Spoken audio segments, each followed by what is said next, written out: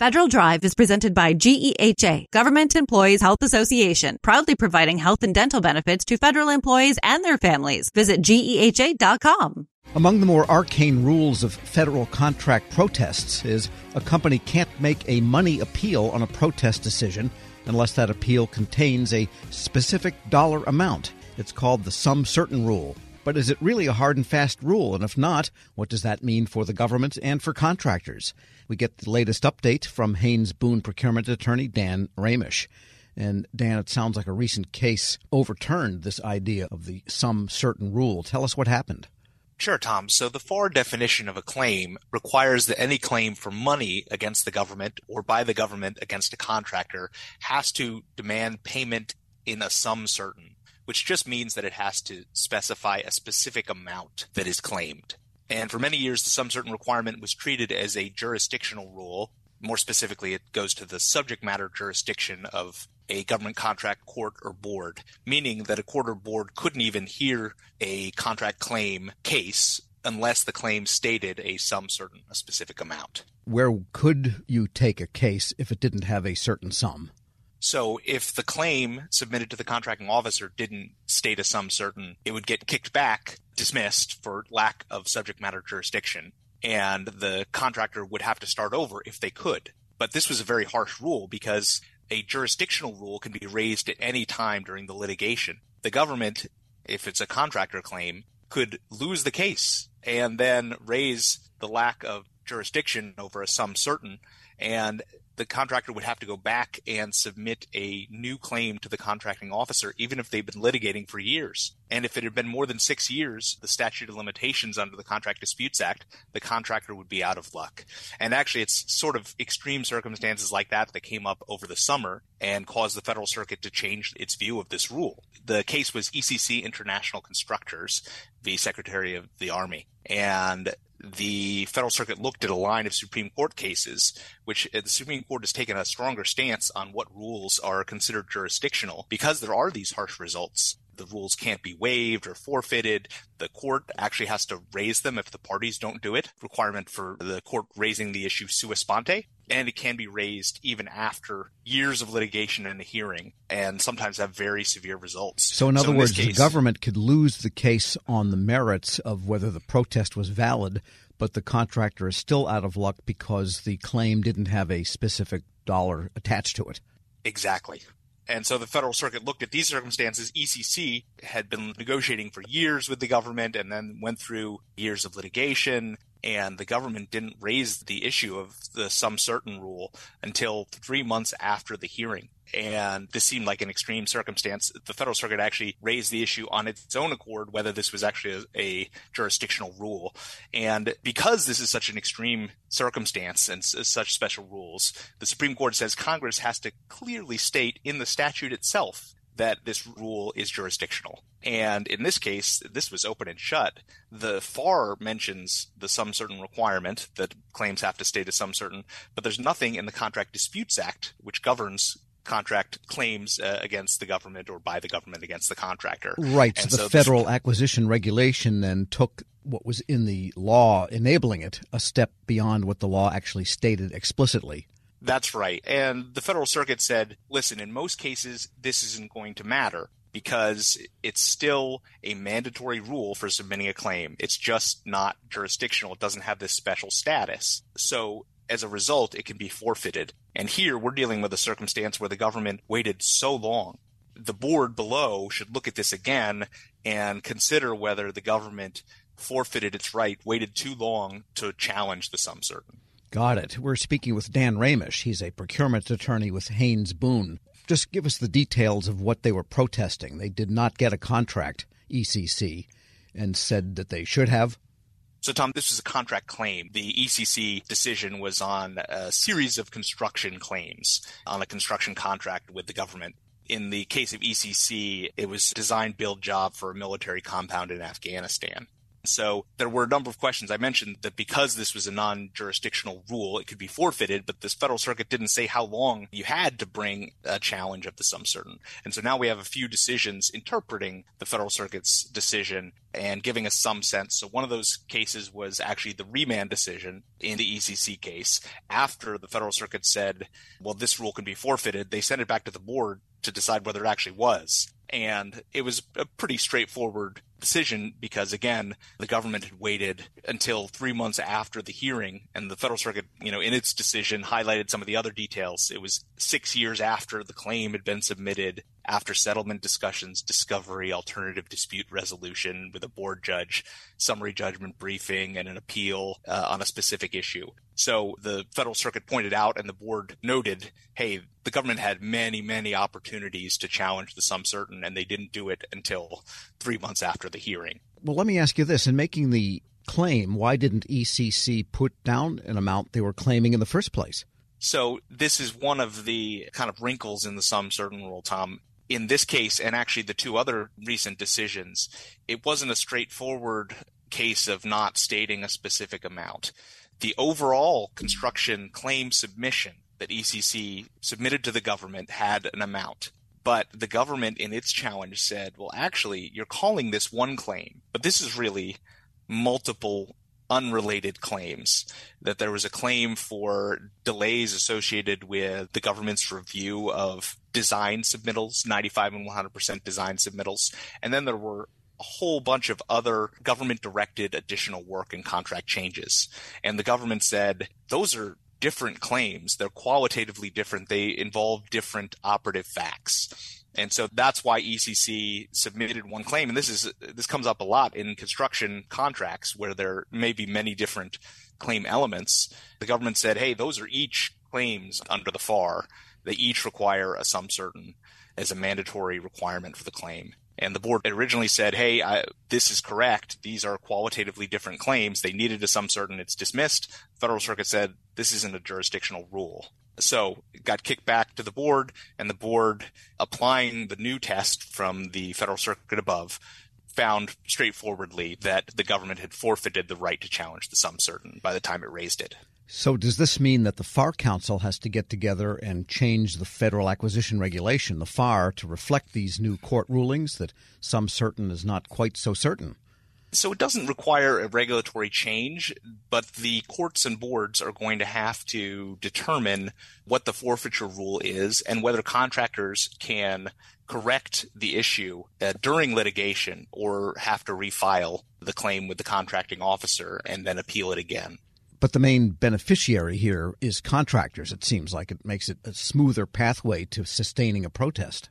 Well, I can tell you, Tom, there are certainly instances where the government also brings large claims that are not broken out into subtotals that are distinct. DCAA will have an audit report that has a total amount, but it's unclear how much is associated with the different parts of the claim. You can understand the reason the contracting officer needs, or the contractor in the case of a government claim, needs to know how much the individual parts are in order to be able to settle them. And the government argues reasonably that contractors sometimes kind of fudge the numbers a little bit and they settle one part and then they say, oh, actually more was associated with this other part of the claim.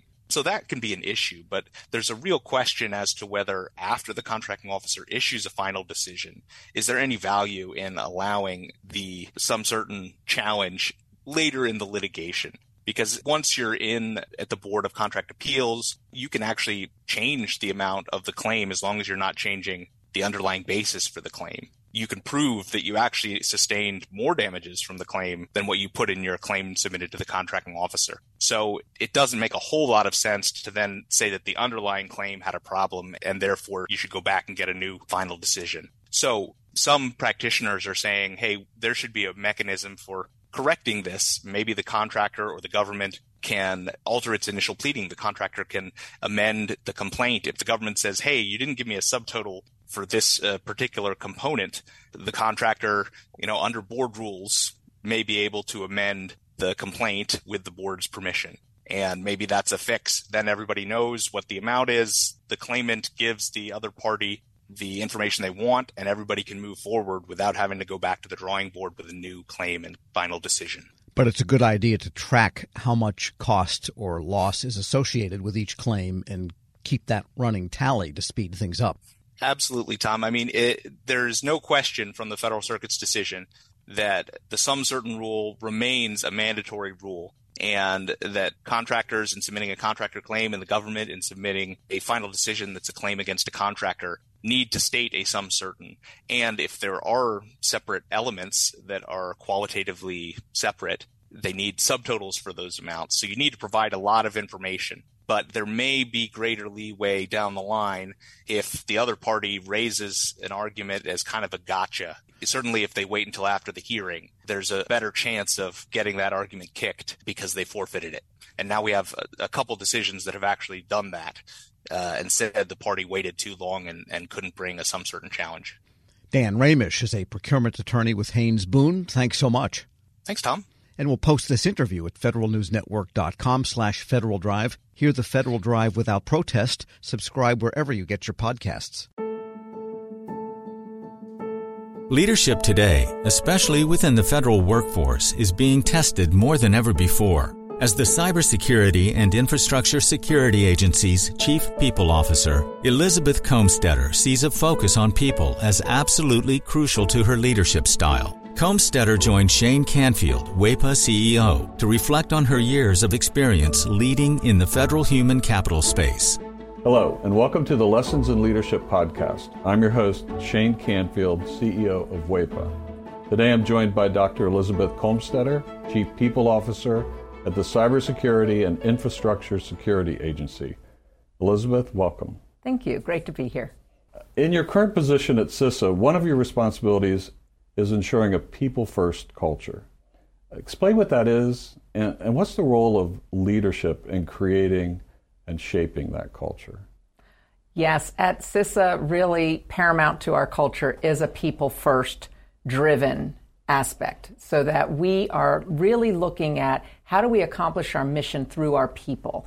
And in order to do that, we really value our people. We want them to feel empowered and supported and respected, and also that their managers care about them. So well-being is important. Psychological safety in the workplace is important, so that all voices and ideas are heard. So I like to call it our North Star. Having a people-first culture really starts with the people in order to get our incredibly difficult mission accomplished.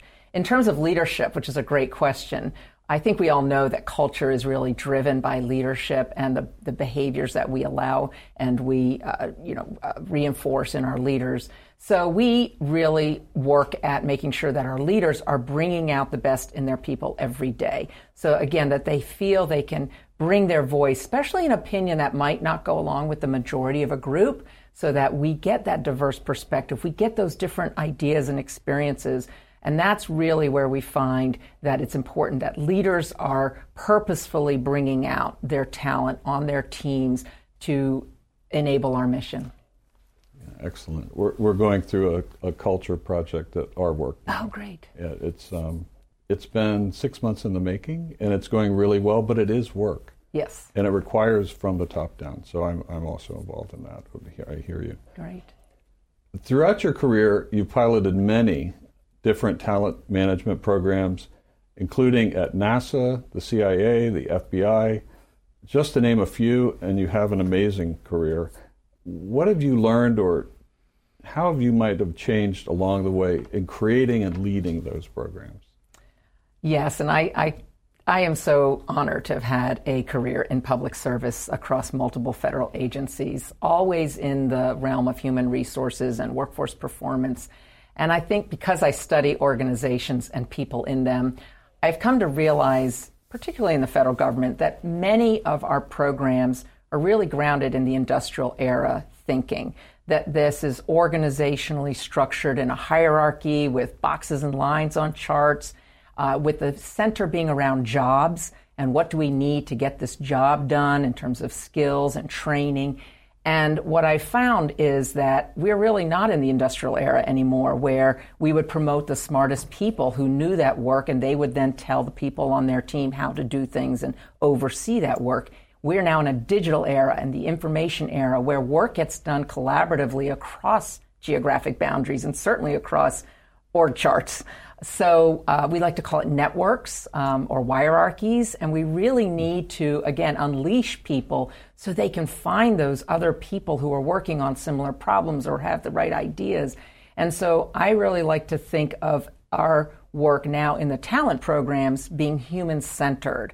It's more about the user and the experience than about the rules and regulations. So although we have to have rules and regulations, certainly in human resources, is that person experiencing what they need and getting what they need for their role at that time? So not so much on the job, but on the person. So for example, we're recruiting. What's the applicant experiencing? Because if they're not having a good experience with our organization from the time we're recruiting them, they're going to go work for somebody else. Same thing with like first-time supervisors. We know they need certain training, but telling them to sit in a class for 1 week and then hope a year from now they'll remember what they learned to apply, that's not really human-centered. The human-centered is what do they need when they need it, and building modules or just-in-time training and bringing that to the people, to that user as they need it. So that's really, I think, the most important focus of talent programs today in this era to enable the workers to be the best they can be in their roles. Excellent. New thinking. This is always an interesting question. Has there been a time when, as a leader, that you've made a mistake? And what is that? And I think most important, what did you take away from that? What did you learn from that? Well, I kind of chuckle because I think as leaders we have to learn to recognize our mistakes, admit our mistakes, and that they are opportunities to learn. And so I've had to do my own self-reflection on making mistakes and when things don't turn out the way that I expected them to. Makes me think of a time when I was at the Transportation Security Administration and I was a supervisor, and I was really embroiled with my program. I was the technical leader of it. I understood it. I'd run it for years, and I was making a briefing for a decision that had to be made about this program that was very near and dear to me. And I presented the briefing to one of the very senior people in the agency, and I think there are about 20 people in the room. And I had gone through the briefing, answered all the questions, and that leader then said, okay, I'm going to go around the room and get everybody's opinion, and then everybody gets to vote, which kind of set me aback because there were people in that room that didn't have any technical knowledge about my program. She even turned to the executive assistant there, taking notes on the meeting, and said, go ahead, and I want to hear from you. And I realized, in hindsight, I had stopped listening. I had been in transmitting all of my knowledge and what I saw to be the right way, and I was not listening to different perspectives in the room because I didn't value that they were bringing any kind of input to this particular decision. And it didn't go as I had hoped, and I left very disappointed and was busy blaming the senior leader and how that meeting was conducted, that she let all these people have opinions when they didn't know, in my mind, didn't know what they were talking about.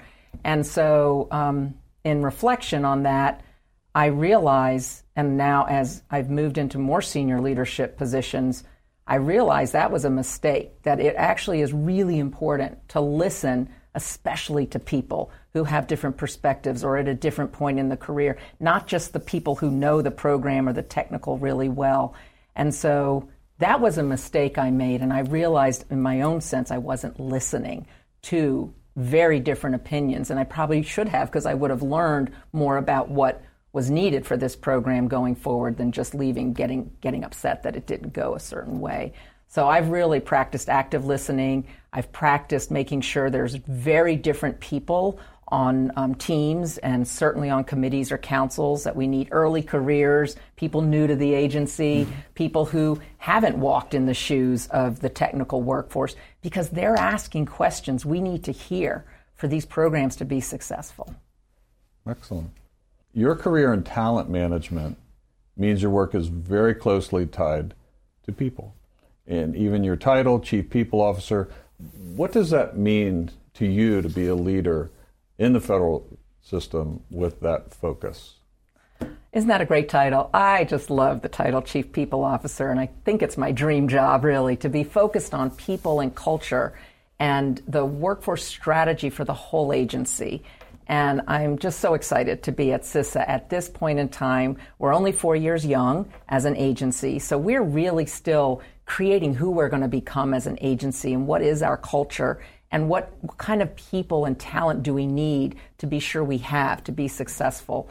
So it's very exciting for me to be in this role with a intentional focus on culture, because it's one of those things, if you leave it to chance and you kind of hope it goes the way you want it to, it probably won't. So by building programs, including leadership development programs, including any kind of training and learning and career growth and engagement programs and listening programs, that's what's really key for, I think, for our agency, and particularly me in this role.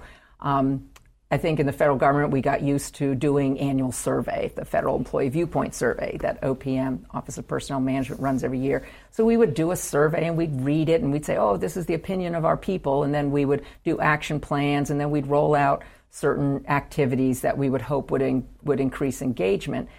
In this era, you can't do once a year and understand what your employees' experiences are, what they need, what's working well, and what needs to improve. We need active, ongoing listening programs. So one of the things we're doing at CISA is having more pulse surveys, having more focus groups and what we call sensing sessions, expecting our leaders to have office hours where anybody can come and just talk about what's going well, what do they need, how are things going, because we feel like it is an ongoing need to hear from our people. And I think in this role and over the years of serving, I've also realized there's never a one-size-fits-all. You know, we think certain people need certain things at certain times in their career. There's no one-size-fits-all.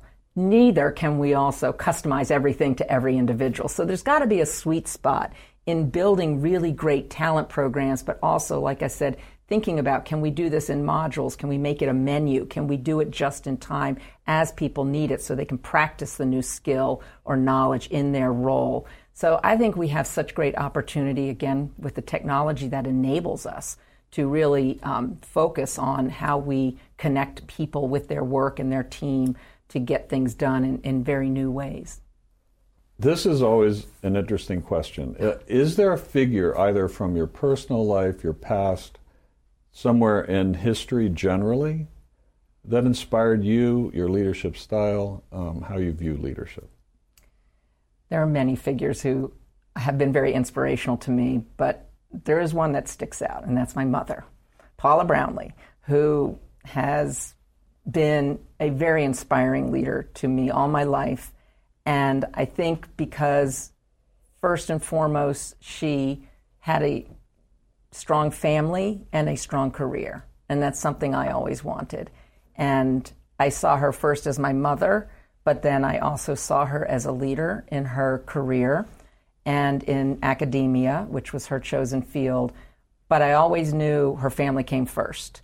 And as I saw how she balanced different family needs with also a growing and more prominent career positions in leadership, that she had to balance that. And I think I learned from her that you can have both. You have to focus on different things through your career and through your life, but that you don't have to trade one for the other. I've been happily married for 32 years, and I'm a mother of twins who are almost 24 years old. And I've had a great career in public service. So I think that having her as a role model has really helped me find my own courage, find my own confidence, and find my own voice in how I can prioritize the things that are most important to me so that I can actually balance both family and career. And you're doing it well.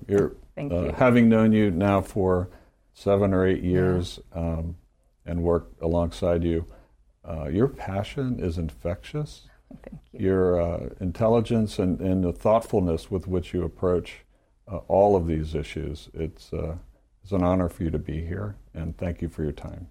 Thank you very much. I'm Shane Canfield, CEO at WEPA, and until next time, have a great day.